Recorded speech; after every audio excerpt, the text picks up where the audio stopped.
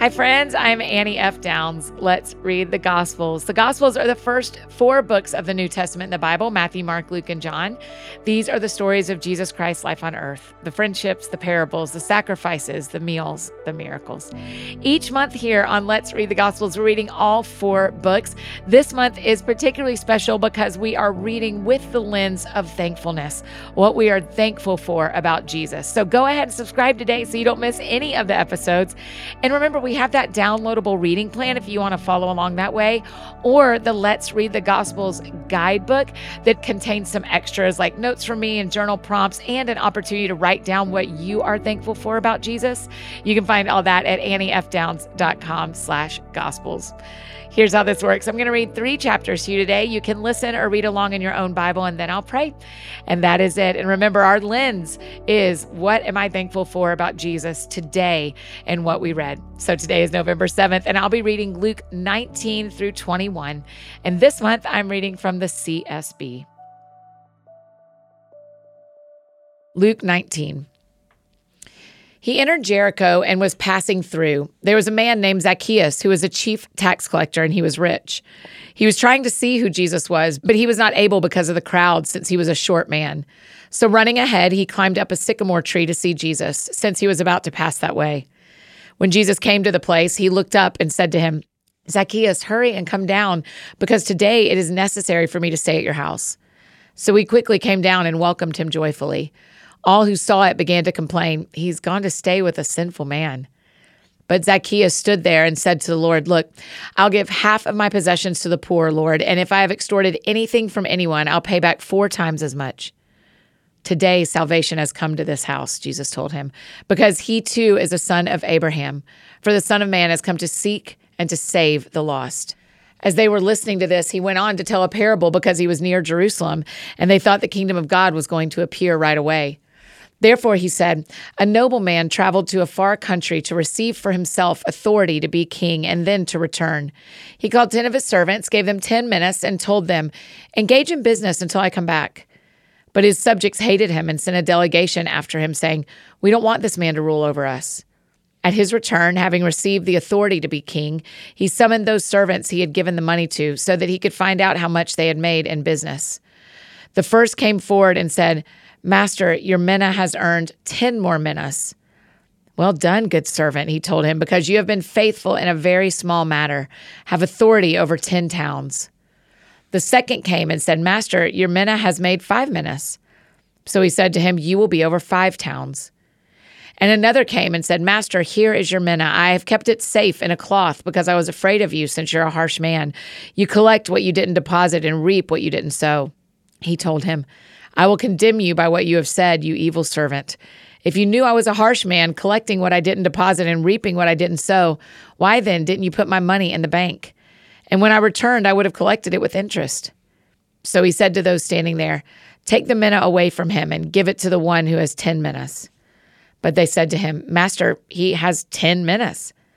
I tell you that to everyone who has, more will be given, and from the one who does not have, even what he does have will be taken away. But bring here these enemies of mine who did not want me to rule over them and slaughter them in my presence." When he had said these things, he went on ahead, going up to Jerusalem. As he approached Bethphage and Bethany at the place called the Mount of Olives, he sent 2 of the disciples and said, "Go into the village ahead of you. As you enter it, you will find a colt tied there on which no one has ever sat. Untie it and bring it. If anyone asks you, 'Why are you untying it?' say this, 'The Lord needs it.'" So those who were sent left and found it just as he had told them. As they were untying the colt, its owners said to them, "Why are you untying the colt?" "The Lord needs it," they said. Then they brought it to Jesus, and after throwing their clothes on the colt, they helped Jesus get on it. As he was going along, they were spreading their clothes on the road. Now he came near the path down the Mount of Olives, and the whole crowd of the disciples began to praise God joyfully with a loud voice for all the miracles they had seen. "Blessed is the King who comes in the name of the Lord, peace in heaven and glory in the highest heaven." Some of the Pharisees from the crowd told him, "Teacher, rebuke your disciples." He answered, "I tell you, if they were to keep silent, the stones would cry out." As he approached and saw the city, he wept for it, saying, "If you knew this day what would bring you peace, but now it is hidden from your eyes. For the days will come on you when your enemies will build a barricade around you, surround you, and hem you in on every side.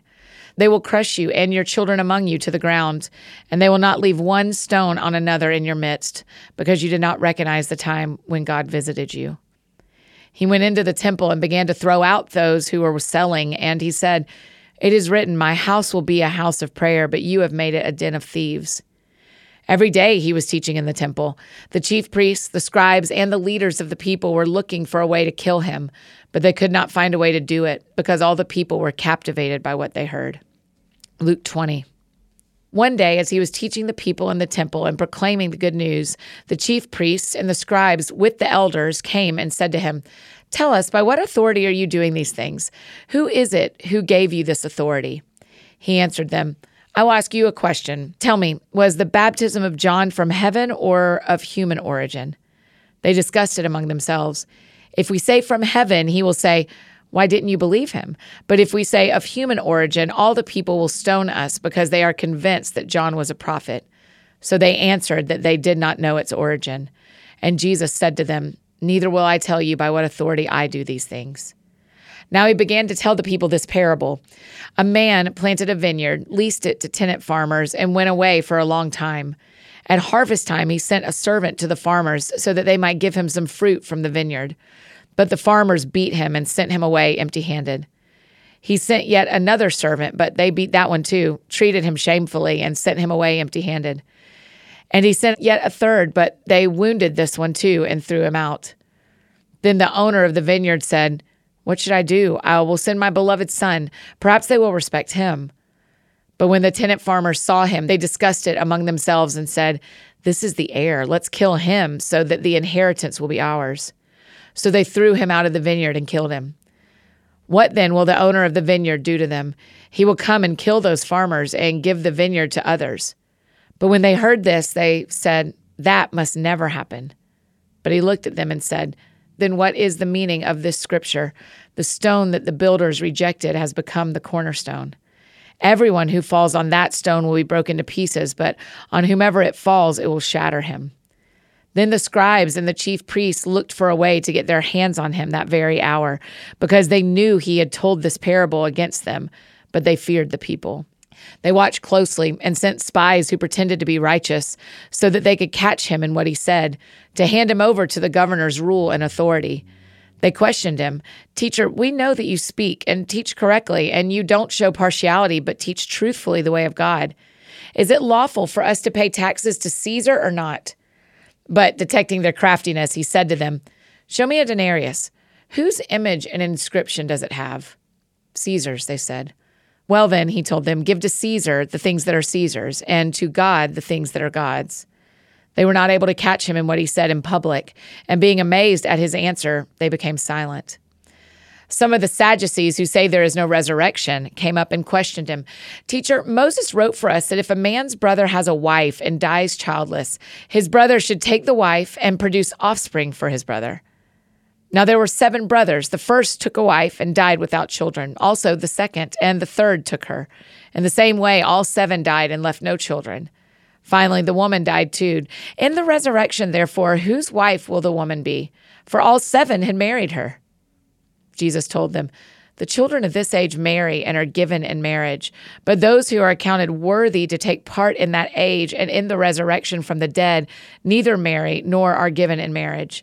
For they can no longer die, because they are like angels and are children of God, since they are children of the resurrection. Moses even indicated in the passage about the burning bush that the dead are raised, where he calls the Lord the God of Abraham and the God of Isaac and the God of Jacob. He is not the God of the dead, but of the living, because all are living to him." Some of the scribes answered, "Teacher, you have spoken well," and they no longer dared to ask him anything. Then he said to them, "How can they say that the Messiah is the son of David? For David himself says in the book of Psalms, 'The Lord declared to my Lord, sit at my right hand until I make your enemies your footstool.' David calls him Lord. How then can he be his son?" While all the people were listening, he said to his disciples, "Beware of the scribes who want to go around in long robes and who love greetings in the marketplaces, the best seats in the synagogues, and the places of honor at banquets. They devour widows' houses and say long prayers just for show. these will receive harsher judgment. Luke 21. He looked up and saw the rich dropping their offerings into the temple treasury. He also saw a poor widow dropping in 2 tiny coins. Truly, I tell you, he said, this poor widow has put in more than all of them. For all these people have put in gifts out of their surplus, but she, out of her poverty, has put in all she had to live on. As some were talking about the temple, how it was adorned with beautiful stones and gifts dedicated to God, he said, these things that you see, the days will come when not one stone will be left on another that will not be thrown down. Teacher, they asked him, so when will these things happen? And what will be the sign when these things are about to take place? Then he said, watch out that you are not deceived. For many will come in my name, saying, I am he, and the time is near. Don't follow them. When you hear of wars and rebellions, don't be alarmed. Indeed, it is necessary that these things take place first, but the end won't come right away. Then he told them, nation will be raised up against nation and kingdom against kingdom. There will be violent earthquakes and famines and plagues in various places, and there will be terrifying sights and great signs from heaven. But before all these things, they will lay their hands on you and persecute you. They will hand you over to the synagogues and prisons, and you will be brought before kings and governors because of my name. This will give you an opportunity to bear witness. Therefore, make up your minds not to prepare your defense ahead of time, for I will give you such words and a wisdom that none of your adversaries will be able to resist or contradict. You will even be betrayed by parents, brothers, relatives, and friends. They will kill some of you. You will be hated by everyone because of my name, but not a hair of your head will be lost. By your endurance, gain your lives. When you see Jerusalem surrounded by armies, then recognize that its desolation has come near. Then those in Judea must flee to the mountains. Those inside the city must leave it, and those who are in the country must not enter it, because these are days of vengeance to fulfill all the things that are written. Woe to pregnant women and nursing mothers in those days, for there will be great distress in the land and wrath against this people. They will be killed by the sword and be led captive into all the nations, and Jerusalem will be trampled by the Gentiles until the times of the Gentiles are fulfilled. Then there will be signs in the sun, moon, and stars, and there will be anguish on the earth among nations bewildered by the roaring of the sea and the waves. People will faint from fear and expectation of the things that are coming on the world, because the powers of the heavens will be shaken. Then they will see the Son of Man coming in a cloud with power and great glory. But when these things begin to take place, stand up and lift your heads, because your redemption is near. Then he told them a parable. Look at the fig tree and all the trees. As soon as they put out leaves, you can see for yourselves and recognize that summer is already near. In the same way, when you see these things happening, recognize that the kingdom of God is near. Truly, I tell you, this generation will certainly not pass away until all things take place. Heaven and earth will pass away, but my words will never pass away. Be on your guard so that your minds are not dulled from carousing, drunkenness, and worries of life, or that day will come on you unexpectedly like a trap. For it will come on all who live on the face of the whole earth. But be alert at all times, praying that you may have strength to escape all these things that are going to take place and to stand before the Son of Man. During the day, he was teaching in the temple, but in the evening, he would go out and spend the night on what is called the Mount of Olives. Then all the people would come early in the morning to hear him in the temple. That is Luke chapters 19 through 21. Let's pray.